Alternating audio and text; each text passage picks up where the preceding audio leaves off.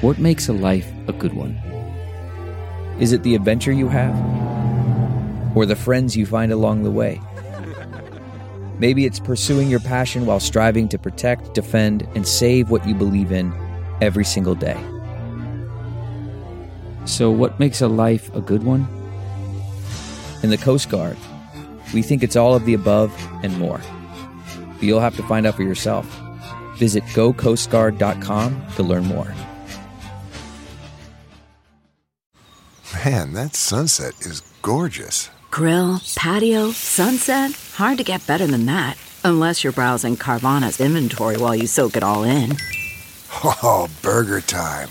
So sit back, get comfortable. Carvana's got thousands of cars under $20,000 just waiting for you. I could stay here forever. Carvana, where car buying meets comfort meets convenience. Download the app or visit Carvana.com today.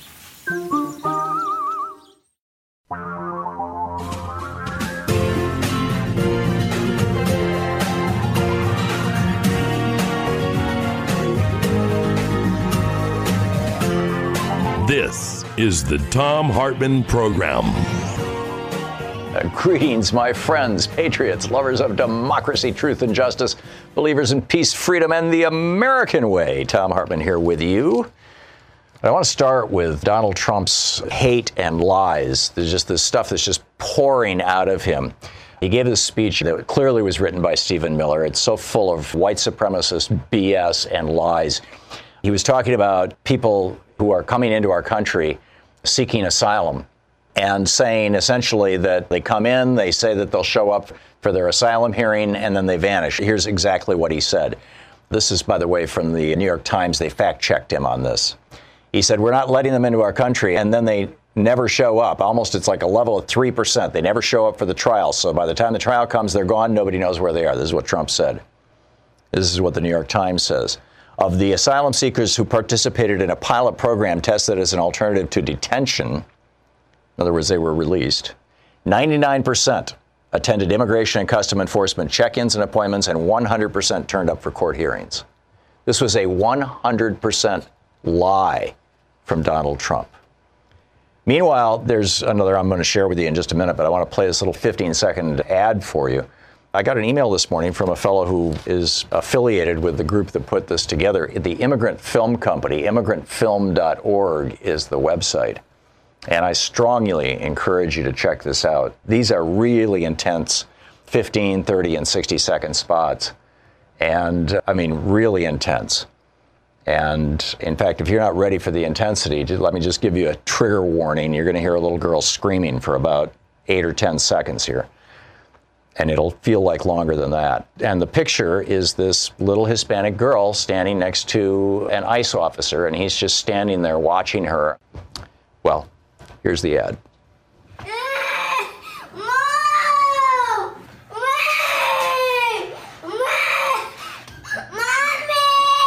Is this who we are? Vote November 6th. I mean, these are just, I'm in tears. I'm sorry. These are just really powerful ads. There's another one. It's not as auditorily intense, but it's also very, very powerful. I mean, there's some really, really great filmmaking. And these are just little, 15, 30, and 60-second YouTube videos. And they're at the website immigrantfilm.org. And you can, obviously it's on YouTube. You can share it with your friends. You can post. I posted 2 of them to Twitter this morning. If you look at my Twitter feed at Thom_Hartmann, you'll see them. And share them with your friends. I mean, you don't have to share my tweet. You can just go to immigrantfilm.com and take them right from there. I don't know who the people are who put these things together, but they did a really, really great job. So back to Trump's lies.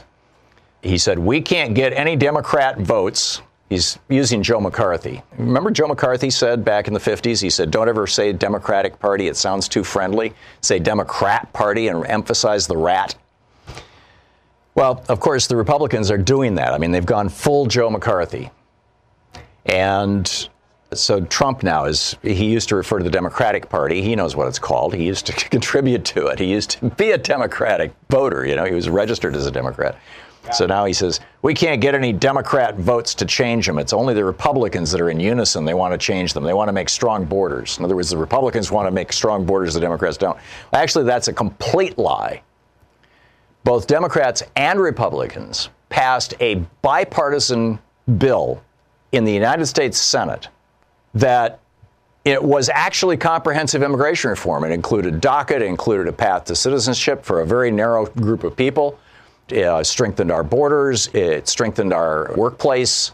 It was like, hey, let's start putting, rich white employers in jail instead of, brown immigrants who are desperate for work. I mean, it was very, very straightforward. And it passed the Senate. And it would pass the House. Except Paul Ryan refuses to allow a vote on it. The bill that Donald Trump and Stephen Miller put forward in the Senate, 41 Republicans voted against because it was crazy. It was just crazy talk. It was basically only white people are allowed into the United States. Here's another one of the ads. This one starts, you hear this woman, if you're just listening, you will just hear this woman. She's on a rural road in Mexico, just at the edge of the Rio Grande River, all alone. And she's trudging along on this empty dirt road in the southern border, carrying a 2 or 3 year old child in her arms. And then maybe 6 or 7 seconds into it, she flashes back to her husband being murdered in, God, I'm going to start crying again, in Guatemala or Honduras or wherever it was. And then you'll hear the announcer. Here it is.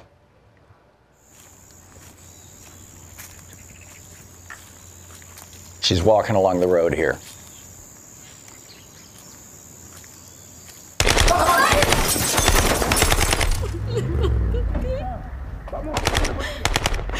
And that's her flashback. Fleeing danger is not a choice.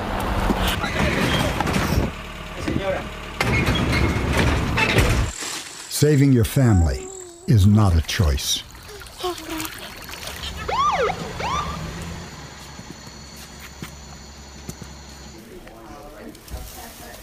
And then they show her being torn from her child.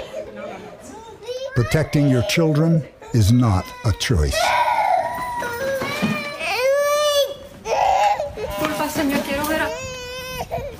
Voting is a choice. Vote November 6th. Yeah. So that's like, phew. I'm having a hard time talking, so I'll let you talk. Don in Winsboro, South Carolina. Hey, Don, what's on your mind? Yeah. Hey, Tom. Good to talk to you again. This is a different subject. We had in the news this last week, there was a prisoner called Whitey Bulger was moved from one prison to another. He was transferred. Yeah. Supposedly he was transferred because he was a disciplinary problem. Yeah, they set him up to be murdered. Opinion, it was not just a transfer. It was like a transfer execution. Yeah. Because our federal prison systems, I thought, was a little better than the state and private corrupt systems. But when you can't believe in your country protecting people locked in the prison cages from death and danger, and he had a terrible beat to death. And I just wanted to bring up and have you just say a word or two about our prison system and the way it has to be addressed by our government, and it's got to be, hey, there's jobs to be had, there's people to be paid to actually take care of these people that we lock up. Yeah, I agree. Whitey Bulger was a bad guy. He was a murderer, and he was also apparently for more than half his life an FBI informant, which is in all probability why he was beaten to death to the point where his face was unrecognizable in the prison that he was transferred to. And you're absolutely right, Don. Our prison system and our police systems, in large part, grew out of the slave patrols in the South in the 17, 18, and early 1900s. Very early 1800s. And the brutality is just breathtaking. The rest of the world looks at us and just is astonished. And Don, thanks for the call. This is the Thom Hartmann Program. In fact, if you have not seen Michael Moore's movie, Where to Invade Next, it has a whole segment on our prisons that's just breathtaking, just amazing. James in Spokane. Hey, James, what's on your mind? I just wanted to speak firstly about Donald Trump. I mentioned to you in the past his initials are DJ, and I don't think you understood, Tom, at the time. In the music industry, DJ is a title for a rather flamboyant and meaningless person. And so I thought being his initials are DJ, that it would be appropriate to call him DJ Trump. Yeah. You know, one of my first jobs was as a DJ, so I'm not offended by what you said, but I'm not convinced that it's a term of derision. How about Forrest Trump?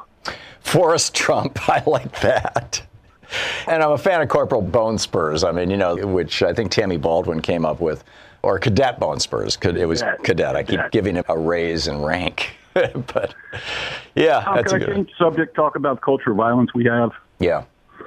Okay, first instance of physical assault I experienced and don't recall was one all too common in our overtaxed and underprovided society. I've seen it repeated all too often in the past, but assume it still occurs. An infant or small tot shaken and or struck because of crying inconsolably in its frustration, confusion, and or fear. Right. Assaulted by a mother so frustrated and in fear because society will not provide for either one of them. Much guidance for the child later in the form of coercion and threats. I would add to that, by the way, up until the 1950s, many child-rearing manuals suggested that children should be beaten. And that was part of the child-rearing programs that Hitler propagated across Germany in the 1930s. Spare the rod and spoil the child. Absolutely. Absolutely. Yes. We whip our animals. We whip our children, thereby continuing the cycle of violence. We must do better. If we will save the children, they may save us and or the world. Yeah. Thank you. Yeah. Thank you, James. Good points all. There are a lot of other things that are also going on in the world, right? I mean, this is stuff we all need to know. A couple of days ago in Nigeria, there was a protest, a peaceful protest in the capital city, Abuja, in Nigeria, by a couple of hundred Shiite Muslim protesters who were protesting the suppression of religion in Nigeria. Amnesty International said at least 45 members of the Islamic movement in Nigeria, the IMJ, were killed while holding what the human rights group described as peaceful demonstrations. So this group comes out into the streets of the capital city to hold a demonstration, you know, signs and stuff like that. The army comes up and opens fire on them and kills 45 people. This morning, actually middle of the night while you were asleep, the Nigerian army tweeted a clip of Donald Trump yesterday saying, quote, "We're not going to put up with that. If they want to throw rocks at our military fights back. We're going to consider," and I told them, consider it a rifle. Brigadier General John Agim, the spokesperson for Nigeria's equivalent to the Pentagon, confirmed that the Army had posted the video of Trump in response to criticism that it had acted unlawfully by murdering 45 citizens of their country. Trump doesn't have any idea the impact of his words. He's running an ad right now that shows Luis Bracamontes, who is now on death row in San Quentin for killing a cop here in the United States. He killed 2 California police officers using an AR-15, which the Republicans want to keep legal in the United States. He had been deported by Bill Clinton. He was deported during the Clinton administration. He came back into the United States during the George W. Bush administration. During that administration, he was arrested by Joe Arpaio, who released him into the United States. He was, a year later, arrested again, and this time he was deported. And again, during the Bush administration, returned to the United States, and then 13 years later, killed this deputy. So who let this guy into the country? George Bush, and who let him stay in the country and, in fact, released him from jail? Joe Arpaio. But what does the ad say that Donald Trump is running, this Willie Horton ad? It says, Democrats let him into the country. Democrats kept him in the country. It's a full-out, flat-out lie. And then when Trump says, oh, and by the way, if somebody's going to throw rocks at our soldiers, we're going to shoot back. This is brilliant. Joe Kasabian, he's a veteran. Just, a guy on Twitter, a vet. And Andrea Mitchell tweets, Donald Trump has told the military to respond to any rock throwing by members of the migrant caravan as if it was an armed attack. And Joe tweets a reply to her saying, we had rocks thrown at us all the time in Afghanistan. Responding with lethal force is an effing war crime. He's apparently written a book, by the way. He said, since this stuff is blown up, maybe buy my book. It has won some awards and stuff. Joe Kassabian, Kassabian. I follow him on Twitter. You can, and I retweeted his tweet. So if you just check out our Twitter line, it's very easy to find. Greg Palast is with us, our old buddy. At gregpalast.com is the website. You can tweet him at Greg_Palast. And he has been doing just amazing work suing Republican secretaries of state who have been suppressing the vote. Greg Palast, great to have you with us. Glad to be right here. It's like the Spaceship Enterprise here, this studio. It's amazing. Yeah, it's actually a funky little office, in a funky little office. Says you. Well, Okay. It's the magical illusion of television. Speaking of magical illusion, we have this magical illusion of a democracy where everybody can vote and participate. It's scaring me. I did an investigation, as you know. I sued Brian Kemp, who's running against Stacey Abrams in Georgia. I sued him in federal court. I got the names of all the 500,000 people he purged because they supposedly left Georgia or moved out of their congressional district. I mean, and this is in 1 year. So 500,000 people. That's like the roads would be filled with moving vans, right? So I had address experts, people who know where you are. Like if you don't pay your bill, they'll find you. They can tell you where every American is on Thursday. And they said 340,134 Georgians never moved at all. They're right where they registered. And they didn't die. They have no notice that on Tuesday, if they walk in, they're getting no notices where to go. But if they do go, they won't be on the voter rolls. They can ask for a provisional ballot. And last night here in Portland, I was talking to teams of lawyers about possibly suing if the election has to be overturned by getting those ballots counted. You're talking massive number of provisional ballots, which we expect, and 100,000 people will probably just walk in and just walk away because their names won't be there, or they'll say, I don't even know where to go to vote. That's what's happening in Georgia, and it is overwhelmingly an attack on voters of color. So after this program, I'm heading to the airport and going to Georgia to talk. I'll be meeting with some of those voters who lost their votes, veterans, basically, but African Americans, of course. Mm. And then on Sunday, I will be going to the Trump-Kemp rally, so pray for me. Yeah. The Trump-Kemp rally in Georgia? In Macon, Georgia. I'll be there. I have hired a bodyguard.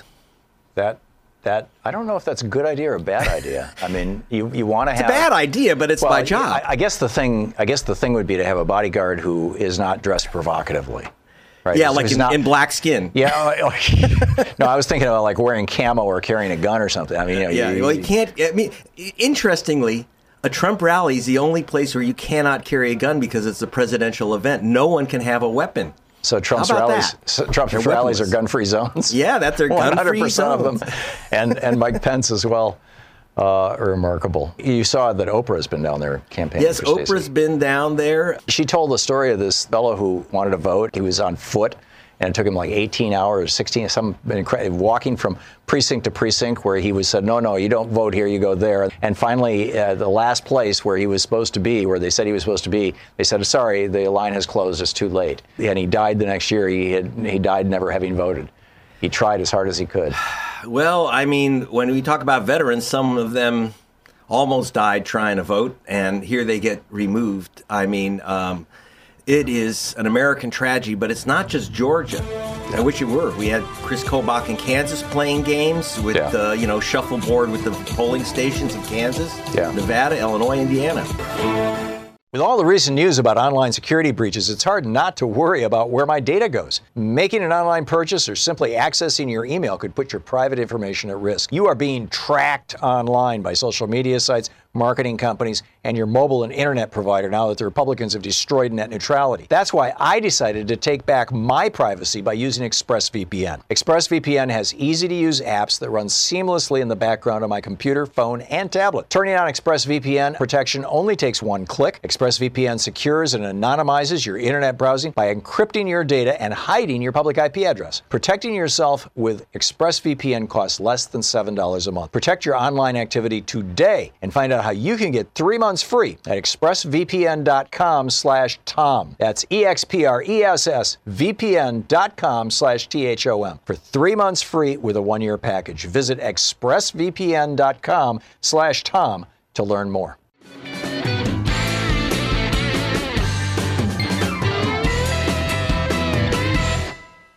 Greg, thank you for showing up. It's great having you.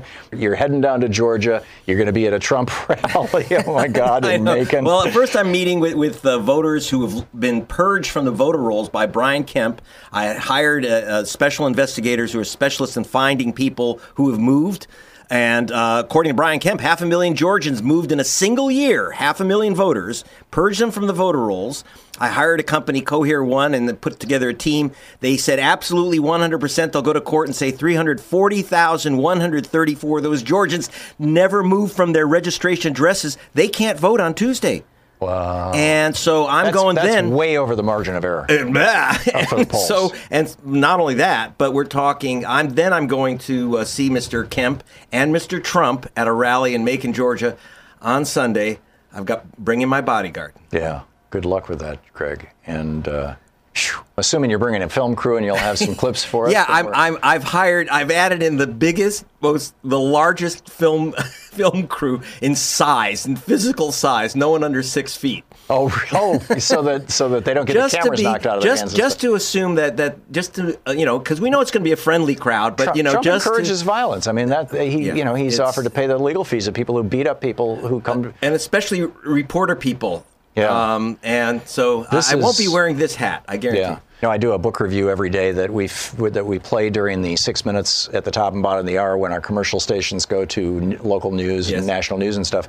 Our nonprofit stations play the book report. Yes. And so I just read from the book of the hour. We do 6 of them a day. I listen to it. And thank you. And the one I did this morning was, it just arrived. I did a copy for the studio. It's The Rise and Fall of the Third Reich by William Scherer. Yeah. And I read the first 3 pages of the chapter that starts with 1933. But he took complete power in just a matter of weeks. And you're telling me just before I go to a Trump rally, right? Well, so that was a lot. The thing that's so scary about the rise of Hitler is the SA. These was a volunteer corps. These were young men. Many of them unemployed, many of them what you would call hooligans back in the day, who loved beating people up. And Hitler activated them. And then in 33, when the election happened, and he was trying to suppress the Communist and the Unionist Party, he took 50,000 of these SA members and deputized them, made them police. And here's a badge, you can legally carry a gun, good luck. They unleashed a wave of terror across Germany. That was just the very beginning. I mean, this is still like 6 years before Kristallnacht. Well, I have to say that until this past week, I thought it was way overblown to talk about the rise of the Third Reich and Donald Trump. He's a reality show comic. He's not even a billionaire. He just plays one on TV. So I didn't take this guy seriously enough. But in the last week, with the murders at the synagogue, with the bombs, and with his sending troops to the border and whipping up his guys and saying, by the way, the caravan is coming in to vote for Democrats. That was his statement yesterday. Right. That's the new one. Yeah. Okay, that he's creating a hysteria factor that even he may not be able to control. And I'm very concerned about this. And I have to say that my partner, my chief investigatrix, Lenny Badpenny, who listens to Hitler's speeches in German, says you can't imagine the similarities. Yeah, no, absolutely. And then we find out that this bad guy, the guy who's featured in Trump's commercial that he tweeted out yesterday, the new Trump commercial, that this guy's a cop killer. Yeah, the new Horton ad. Yeah, Willie Horton ad. Yeah, this generation's version of Willie Horton. Well, we don't know when he came to the United States, but Bill Clinton deported him. Right, he was deported during the Clinton administration. He used an AR-15 assault rifle to kill the two California cops. He's on death row right now in San Quentin. And then during the Bush administration, he was arrested by Joe Arpaio, who released him from custody and let him live in the United States. And then he got arrested again about a year later in 2001 on a drug charge and got deported.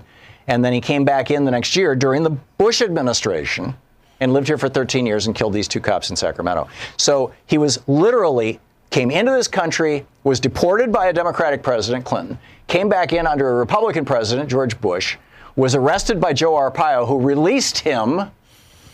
He got busted and thrown out of the country, came back in under Bush, and this guy in the White House, Trump, is running an ad saying Democrats let him into the country. Democrats kept him in the country. I mean, it's a lie at every level. I mean, at least Willie Horton was actually released from jail under a program that was being administered. Well, actually, it was only being administered by Michael Dukakis. It was a program that had been started by his Republican predecessor as governor. So, there was a lie to the Willie Horton ads, too. But, I mean... Well, hysteria and you have a combination of hatred, hypocrisy, and hysteria. Yeah. This is gasoline. And his idea is to light matches and see what happens. Well, now he's pouring gasoline on the fire that's already burning. It's really serious stuff because they figured the only way that you can win in Georgia, for example, and in some of these other swing states and in Kansas is basically race. Is racism. Racism. The reality is, a kind of... the last president of the United States who was elected with a majority of the white vote? The last Democratic president? Carter? No. No. Carter did not get a majority of the white vote. It was Lyndon Johnson in 1964. Wow. And then in 1965... You're always trying to show that you're smarter than me. I can't. What's the use? That is not my goal. In 1965, he signed the Voting Rights Act, and no Democrat since then has gotten a majority of the white vote. That's how deep racism is in this country.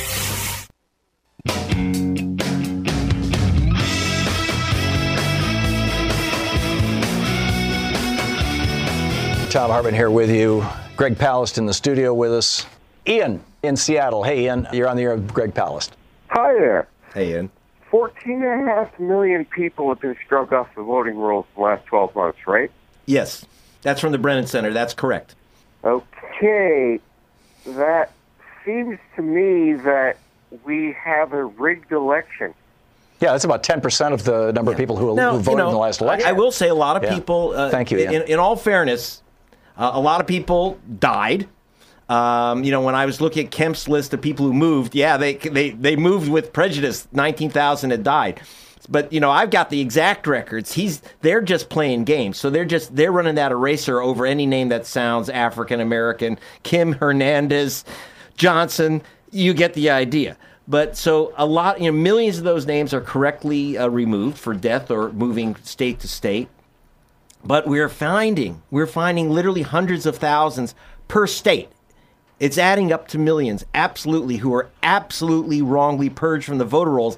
And they're not getting, Ian, any notice in the mail. There's no discussion over the air. And they won't get notices where you go to vote, so they might say, the hell with it. And then they're going to lose their vote because they didn't vote. They're playing a wonderful game here. And then they go in and they get a provisional ballot. And I'm talking to lawyers about how we get those ballots counted. But I can tell you right now, Brian Kemp says, I ain't counting those ballots. Yeah, it's amazing. Bill in Columbus, Ohio, you're on with Greg Palast. Hey, I am so happy to be able to talk to you. My name's Bill, and I'm in Columbus, Ohio, actually in the 12th District, where O'Connor and Balderson are running.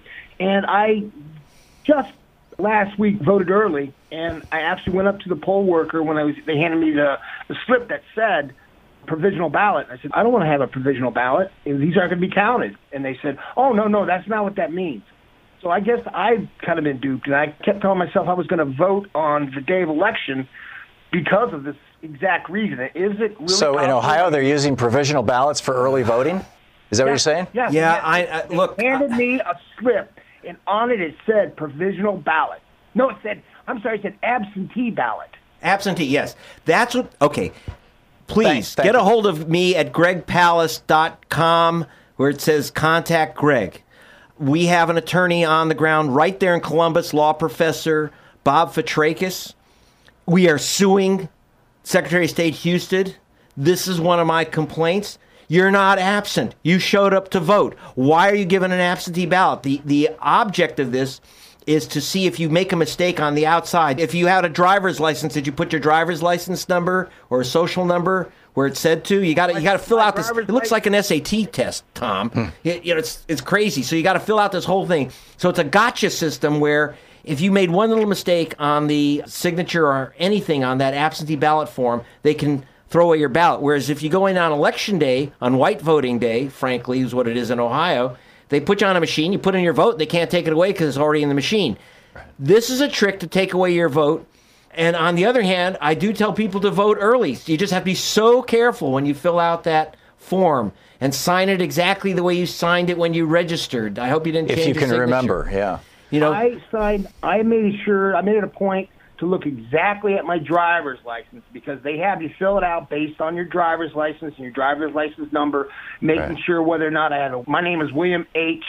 and then I made sure to see whether or not I had a dot after the H, and the whole thing. Wow! But this actually, where I vote, it's just down the road, and it is in a predominantly. This is a national election headquarters for Ohio where I vote, but it actually is in a predominantly immigrant and race of color area. I mean, that's who I'm voting with. So surprise! How long was your wait?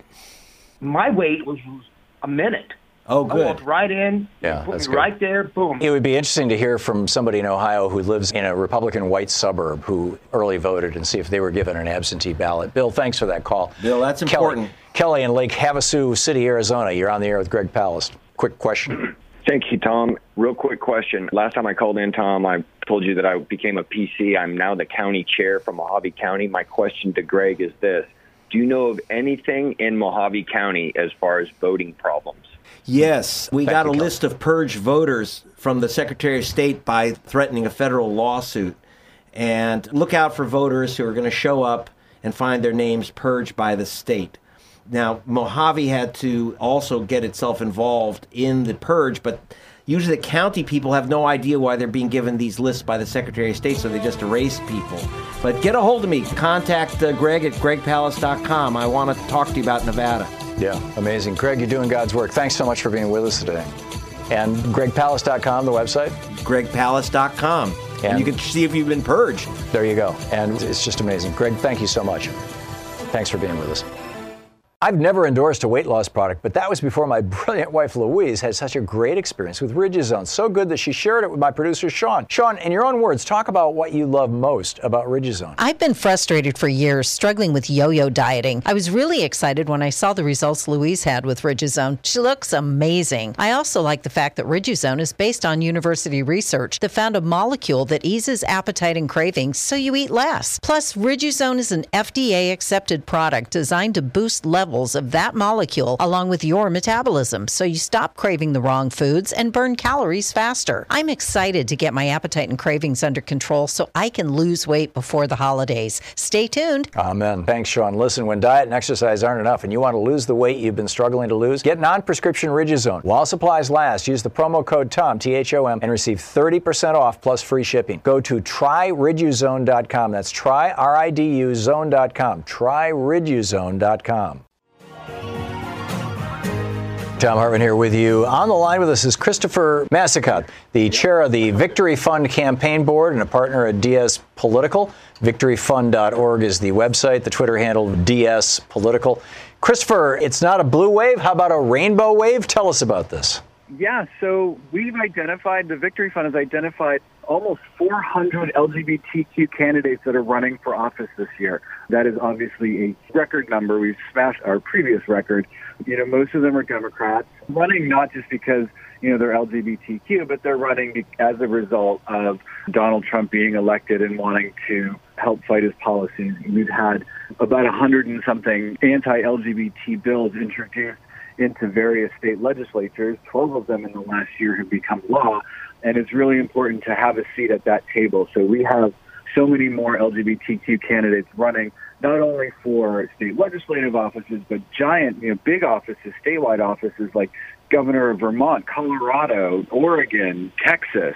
And we're really going to see a huge increase in the number of LGBT elected officials, where we're at somewhere around 550 now. Are these virtually all Democrats? They're virtually all Democrats. Victory Fund is a nonpartisan organization. We do support Republicans where we can, but as you know, it's really hard being a Republican, an LGBTQ Republican in today's political climate. The decision, I always mangle the name, Obergefell, yeah. Obergefell, thank you, was the decision where the Supreme Court essentially legalized gay marriage nationwide, and Justice Kennedy was the swing vote on that. Kennedy is being replaced, in all probability, with Kavanaugh. If not by Kavanaugh, then with another right-wing crank from the Federalist Society. Mm-hmm. And I think pretty much no matter who Trump puts in there, it will be somebody who's hostile to those rights that Kennedy was always respectful of. I mean, Kennedy was a reliable right-wing vote when it came to, destroying unions or supporting, big corporations or polluters. But he did support gay rights or LGBTQ rights. What kind of damage could Kavanaugh and the Supreme Court do to this? Do you expect that this is a case that might get relitigated? I do, and I think it's really important that we elect LGBTQ candidates to the table. We have some great candidates that are running for the Senate. Kirsten Sinema in Arizona is poised to take Jeff Flake's seat. Tammy Baldwin is running for re-election. She's running a very strong re-election campaign. And I'm worried about these decisions because we just saw with the cake bakers, that decision was came down with the current court that we had. Think about all of the other cases that are winding their way through the courts today, that they're going to end up in a court that includes Brett Kavanaugh. And those decisions that have been already done, like Justice Kennedy, not only was he the swing vote, but he also wrote the opinion. We lost somebody who was very good on those particular issues. So I'm very worried about a Kavanaugh justice or, anybody else that Trump will nominate. Yeah. How can people support what you're doing? We're talking with Christopher Massicotte. He is the chair of the Victory Fund campaign board, a partner at DS Political. VictoryFund.org is the website. I'm assuming go to Victory Fund and pitch in? VictoryFund.org, we have a list of all of our candidates. We're supporting them at various levels. We have a group of spotlight candidates that are really the ones that we're really focusing on, that are going to be a historic first, or they're going to be really important because they're running for the state legislature in what so-called lower equality states, or that they're going to make a historic first. Victory Fund is, we hear about I was the first, LGBTQ person elected to Congress from Florida, or the first, African-American elected to a state legislature who's LGBTQ. And Victory Fund is in the business of making historic first history. And we really need people to support candidates through money. And if you live in that district, talk to your friends about these candidates and talk to them about the upcoming election. Make sure every last person that you know votes. I'm from Massachusetts, and I happened to be in Massachusetts during the primary there, and I was talking to every single one of my friends that I knew that could vote for an LGBTQ candidate, because that's how people decide how they're going to vote, whether or not their political ads do make a big impact, but it's also word of mouth. So donating money to the candidates that you care about, to areas that you care about where people are from, and know that we have candidates running all over the country. It's not just in New York or Massachusetts or California. We have an amazing candidate in the Kansas 2nd Congressional District, Sharice Davids, who's going to be the first Native American LGBTQ person elected to Congress. And, she's really poised to win that race against Kevin Yoder. I've noticed that some candidates seem to be putting front and center the fact that they're LGBTQ. And others, the trans woman who's running for governor of Vermont, pretty much will acknowledge it, but say, really, let's talk about the potholes. Let's talk about health care in Vermont. Let's talk about the security of the citizens. Is that decision to front and center that part of a person's life or put it into the background, is that a largely regional decision, or has the acceptance of LGBTQ people broadly reached a threshold in the United States where, in most places anyway, it's not that big a deal? I think you're right in that we have reached a level of acceptance that it's not that big of a deal, but it is still a huge part of who you are. People, not only do they vote for the person and how that person is going to represent them, but they also vote for them like, what are you going to do for me? And you were talking about Christine Hallquist, who's running for governor of Vermont. She was the CEO of the statewide power utility company there. She brought that company back from the brink of disaster, doing it through renewable energy and environmental friendly practices. And she's running on a platform of bringing, broadband internet to, parts of rural Vermont that just doesn't have that.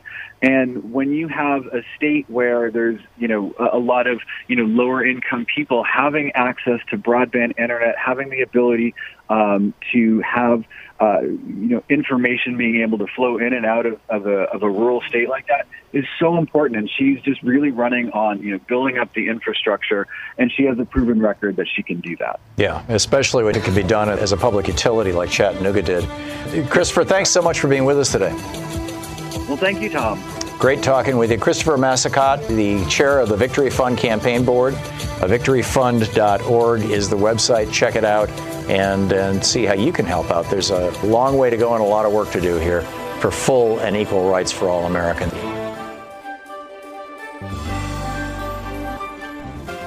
Today, we're reading about Thunderdome politics, an uncivil war taking back our democracy in an age of Trumpian disinformation and Thunderdome politics by Greg Sargent, the Washington Post columnist. This is from his chapter on voter suppression. It's page 37.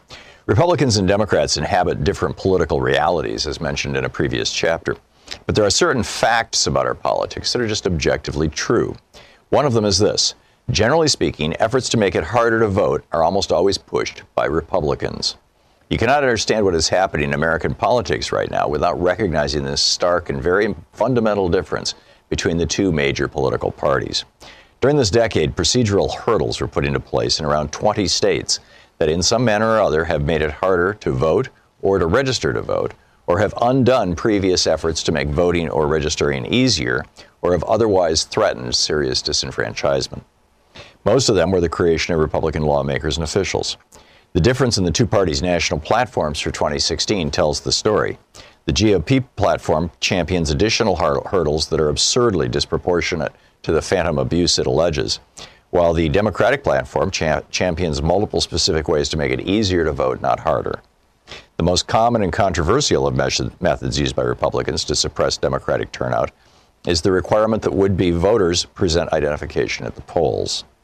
The game here tends to turn on requiring forms of ID that some groups are less likely to have, making participation harder for them. Other restrictions include techniques like cutting back on early voting and making it harder to register, both of which have, in recent years, been instituted in multiple states. Republicans who have passed laws making it harder to vote have tended to claim such measures are necessary to protect against, quote, voter fraud. We'll look at this in more detail below, but for now, note that most of the states that have passed such measures did so while under Republican control. As New York University political scientist Samuel Isikoff has memorably put it, the single predictor necessary to determine whether a state will impose voter access restrictions is whether Republicans control the ballot access process. Scholars trace the modern era of warfare over election rules to the intensely contested presidential election of 2000, in which a divided Supreme Court halted the recount in Florida, throwing the presidency to George W. Bush. The closeness and partisan acrimony of that contest, combined with the intense national focus on election rules that accompanied the court battle over it, helped persuade both parties to invest much more attention and energy on those rules. As a result, both the implementation of measures restricting the ballot and the legal battles over them have intensified in recent years. A brief glance at the surprising history of voter ID laws begins to tell the story of this tightening. In the 1970s, several states implemented voter ID measures, but all of them provided for ways that voters without the proper ID could cast a ballot. By 2000, there were 14 such laws, and they had been implemented by politicians in both parties. But by the mid-2000s, amid rising post-2000 acrimony, a handful of red states began implementing voter ID laws that the nonpartisan National Conference of State Legislatures described as, quote, strict, meaning that they make it easy to disqualify those who don't pass muster.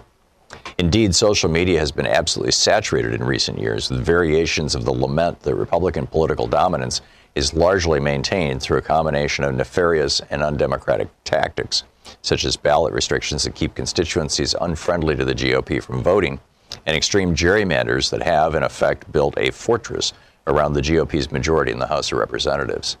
Democrats frequently invoke the GOP's use of these tactics, often justifiably, to raise money and to galvanize turnout.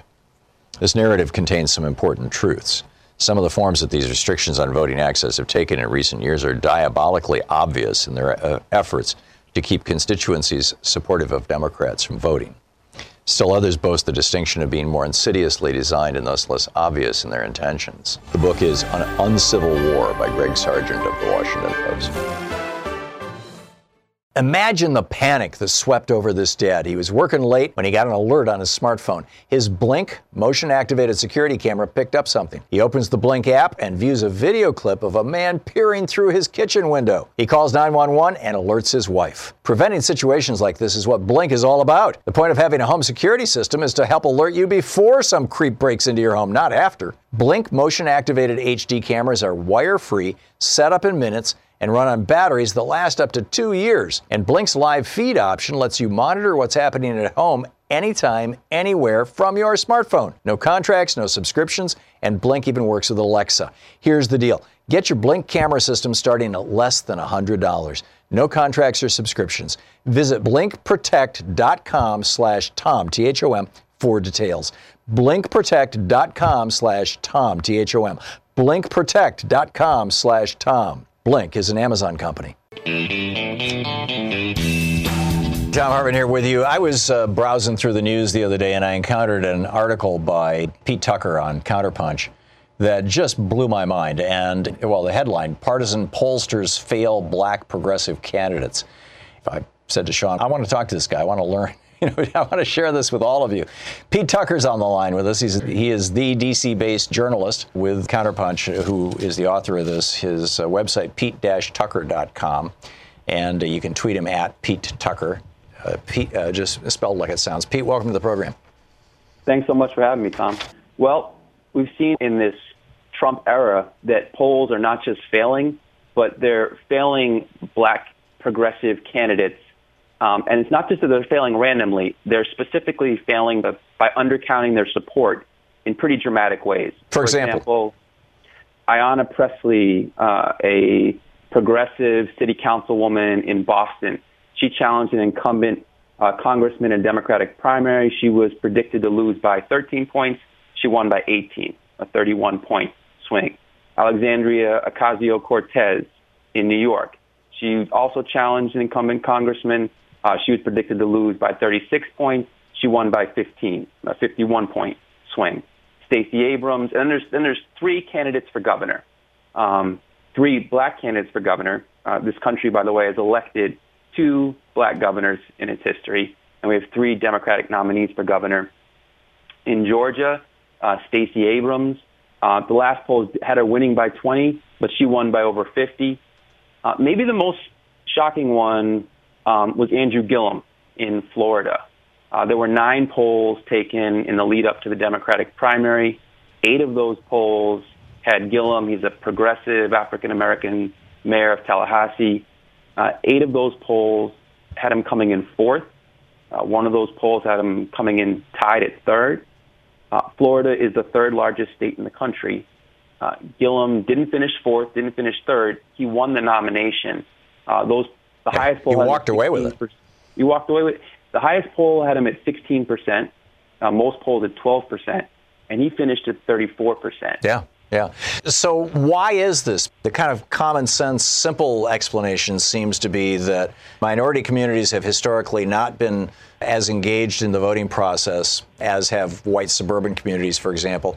And now they're starting to get more engaged in that process, or they're not just starting. I mean, through the Obama presidency and whatnot, getting far more engaged, but they're not being polled? Or is it that is it that, or is it that the polling is skewed toward basically white Democrats, white Republicans? I mean, what's going on? Why is this? Well, I think what happens is that, and I've been learning this as I go along, because something's going on here. Yeah, and I don't see any good, clean research on this stuff. This is the kind of stuff that you would think Pew or Harvard would be all over. It would be helpful. A lot of the polling, there's different types, but it seems to be that most of it is based on a fundamental guess, which is who's going to be a likely voter. And one of the strongest indicators is what happened last election. And you're going to look at the last, non-presidential election. So go back to 2014. Right. Well, in 2014, you had historic lows. In over 50 years, it was the lowest turnout in something like World War II. And so if you're going to use that as a base, a pre-Trump election, and then 2016, of course, President Trump is elected. And with all his venom towards women, towards minorities, to pretend that somehow that's a solid base, a pre-Trump election with the post-Trump, is a little bit, I kind of see it a little bit like Rip Van Winkle, in the sense that the pollsters took a 2014 election and then went up into the mountains and went to sleep like Rip Van Winkle and came on down not knowing that a revolution had taken place. And I think there's a lot more energy than the polls are picking up among young voters, among non-white voters. And so that's my guess as to what's happening. But it is interesting, Tom, that these polls aren't just failing. It's not random. They are consistently undercounting the vote, the support for progressive candidates of color. And this turns out to be far more problematic than it's not just a mistake, because there are real consequences to this. But they're not undercounting or missing progressive candidates who are white. Is that correct? Well, I have to look more carefully at that. It's not. It certainly hasn't been as stark, gross a mistake, a stark disparity. Yeah, very interesting. Well, Pete, as you continue your research into this, would you keep us up to date? Yeah, and if I can make one more point, Tom. Please do so. This is problematic in and of itself, but it has the danger of becoming a self-fulfilling prophecy. Because when you tell voters that your candidate who you support has no shot at winning, then... As, by the way, the pollsters were speaking about Andrew Gillum in Florida, for example. Right. And right now in Maryland, Ben Jealous, the former leader of the NAACP, he was predicted to be neck and neck in the primary. He's the third black gubernatorial candidate. And he won a landslide primary victory that none of the pollsters predicted. Right. And now the polls have him way down to the Republican and Larry Hogan in a state, Maryland, that is 2-1 Democratic. And when you put out into the media this powerful message that the candidate has no shot, it's not just voters. Voters are busy come election day. People have a lot of things to do. And if you tell people your candidate has no shot, they're more likely to stay home. And also donors. Yeah. Nobody wants to back a sure loser. Yeah. And so this is very dangerous. And this is why the Associated Press, in updating its AP style book earlier this year, it said because polls are so often intoxicating for journalists, that the AP is updating its style book to with this word of caution to journalists. Poll results that seek to preview the outcome of an election must never be the lead, headline, or single subject of any story. And yet, time and again, this is what we're seeing. Well, particularly on television. I mean, television news, I think, is the worst of this, because they're always, breaking news, here's the headline. And it's all horse race stuff. True. They don't even talk about issues. They just talk about horse race and personality. And this not talking about issues is really significant, because you could poll on any number of things. But to keep polling on just how much you like the candidate, but not on the issues. It's not that they don't poll on the issues. It's much more seldom, and it's not as prominently reported. Now, if you had an election here in Maryland on the issues, for example, $15 an hour minimum wage, 71% of Marylanders support that.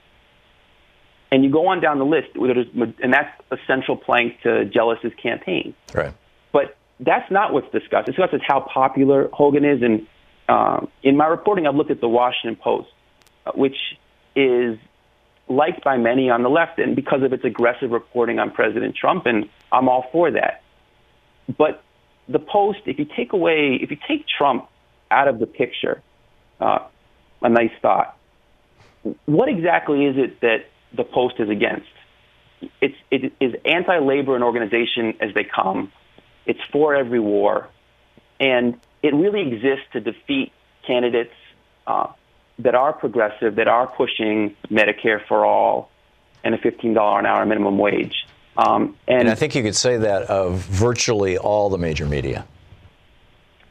I think, I haven't studied, I think you could say that. Certainly network television. I think you're right. But the Post has been particularly pernicious in how it has given just the most favorable coverage to Hogan, saying he's bipartisan, he's moderate. This is someone who was backed by the Koch brothers, who was with an organization, the Maryland Public Policy Institute, before coming to office that had Koch donor support. Another little detail that almost never makes it into the press. The Koch brothers are dropping $300 million in this election. Shelley Adelson's, got 10, 20, 30 million. I forget the number. And, they talk about oh, gee, it looks like this race is tightening up. I wonder why. And nobody says, well, maybe it's tightening up because they just dropped $10 million into that state, with slash and burn attack ads that in many cases are just plain old flat out lies. Yeah. And then the poll will say, well, how do you feel about this, that, or the other, rather than reporting on what people actually want as far as where we go into the future. So I think this is dangerous stuff. I think the pollsters are a little arrogant too. I don't think they are really up to seeing what's coming, and I think the media has a much greater responsibility to. And I'm appreciative of the opportunity, Tom, to talk with you. I think you do a great job of bringing forward some of the issues that need to be discussed, rather than just polling people on who likes who. What are the issues that are at stake here? Right. Well, that's, I think that's at the core, at the essential core of everything. It has to be the issues.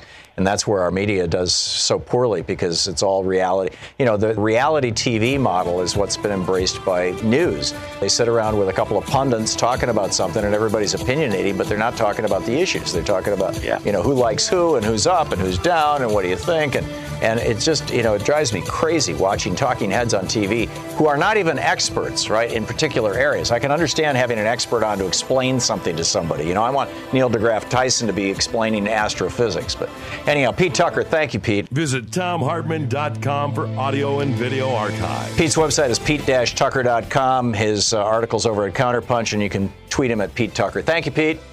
Thank you so much, Tom. Good talking with you. Jessica in Mayville, Wisconsin. Thanks for listening to us on 1510 AM. What's up? Yeah, I am calling just to make everybody aware. I kind of stumbled on an app that's called Vote With Me, and it basically goes through your contacts and auto-generates a message to send to your contacts that are registered voters. And I thought it was a great tool. It's something easy to do over the weekend just to get people out to vote. It's 20 times more likely if it's a personal interaction. So I just wanted to make your listeners aware. I think that's wonderful. Jessica, I don't want to be a downer here, but just a question. Did you check the terms of service on that to make sure that you're not surrendering your contact list to whatever company developed that app? Do I have to answer this honestly? Yeah. Well, most people don't, so I'm guessing the answer is that you didn't. No. Please go back and check the terms of service. And if it says that you have given them your contact list, they will, of course, start marketing that and selling it and making money off it. On the other hand, if it says that they're not taking your contact list, please call us back and tell us about it on Monday. And, absolutely. I'll promote it. Okay? Okay, cool. Thanks a lot, Jessica. Good to hear from you. These days, it's like there's a group saying that they want to stop Citizens United, and it turns out that a lot of the money that they're taking in apparently is just, going to their own salaries. I mean, you got to be careful. On the other hand, there's some great organizations out there. And, if something comes from like the Brennan Center, they're not going to rip you off. It's going to be straight up. Steve in Phoenix, Arizona. Hey, Steve, what's up? Yes, metaphorically, Tom, to the saying about bringing the machine gun to the gunfight, forget the machine gun. Just bring an Abrams tank. Yeah, there you go. Yeah, exactly. Yeah. One quick comment here. I agree with you wholeheartedly. Beto O'Rourke, he's a rising star along with Gavin Newsom, who I've plugged here before to you. Beto, both these guys, I think Beto, he has the it factor, Yeah. And that's very, very. Yeah, he could be this generation's JFK. I mean, we'll see. But there's a bunch of people who could be this generation's JFK. I've been so impressed by some of the millennials that I'm seeing engaged in politics right now. It just blows my mind. Oh, yeah. Some really good people. They get it. They absolutely get it. For about 30 seconds, I could tell right away he was on. Yeah. But my question is, the USA Today, which owns the Arizona Republic and a number of publications, newspapers. This is Gannett is actually the company. Yes. Yes, they published Trump's op-ed, which was full of lies 2 to 3 weeks ago. Correct. And to my best of my knowledge, they didn't post a retraction to it. And what we've done, we've canceled our Arizona Republic subscription. Do you know anything if they've published a retraction? I thought that 2 or 3 days later they published somebody else's op-ed who said basically here's where Trump was wrong, or maybe it was they themselves said fact checked it. But it took an enormous amount of pressure to get them to do that. I mean, a lot of these big media companies are very conservative organizations, and and everybody wants to be in bed with Trump. It's just like in the early 30s in Germany. All the big industrialists, all the big media, they all wanted to get in bed with Hitler. He was the rising star. And we know where that ended up, and so that's the best. That's what I know, Steve. Les Moon was right. Trump may not be good for America, but he sure was good for CBS. And this stuff. Thanks, Tom. Exactly right. Thanks a lot, Steve. Harvey in Northridge, California. Hey, Harvey, what's up? Hi, Tom. How are you? I am great. What's up? Okay, my name is Parvin. Oh, I'm sorry. They made a mistake. Okay, Parvin. Anyhow, hi, Parvin. I'm Persian, and I listen to your program all the time. Thank you so much for taking my call. Sure. And it's very informative. I learned a lot from you. I want to give you some idea, and I would like to hear your idea about that. I was working and fighting for justice and equality most of my life. I was 2 times political prisoner in my country in different regimes, Shah and Islamic Republic. But one thing, and I'm a citizen here, and I have been in the United States more than Iran. And then my question is, this Donald Trump, don't you think is product of American system? Look at the media, look at the entertainment biz. Mindless content coming to the TV more and more every year. Yeah.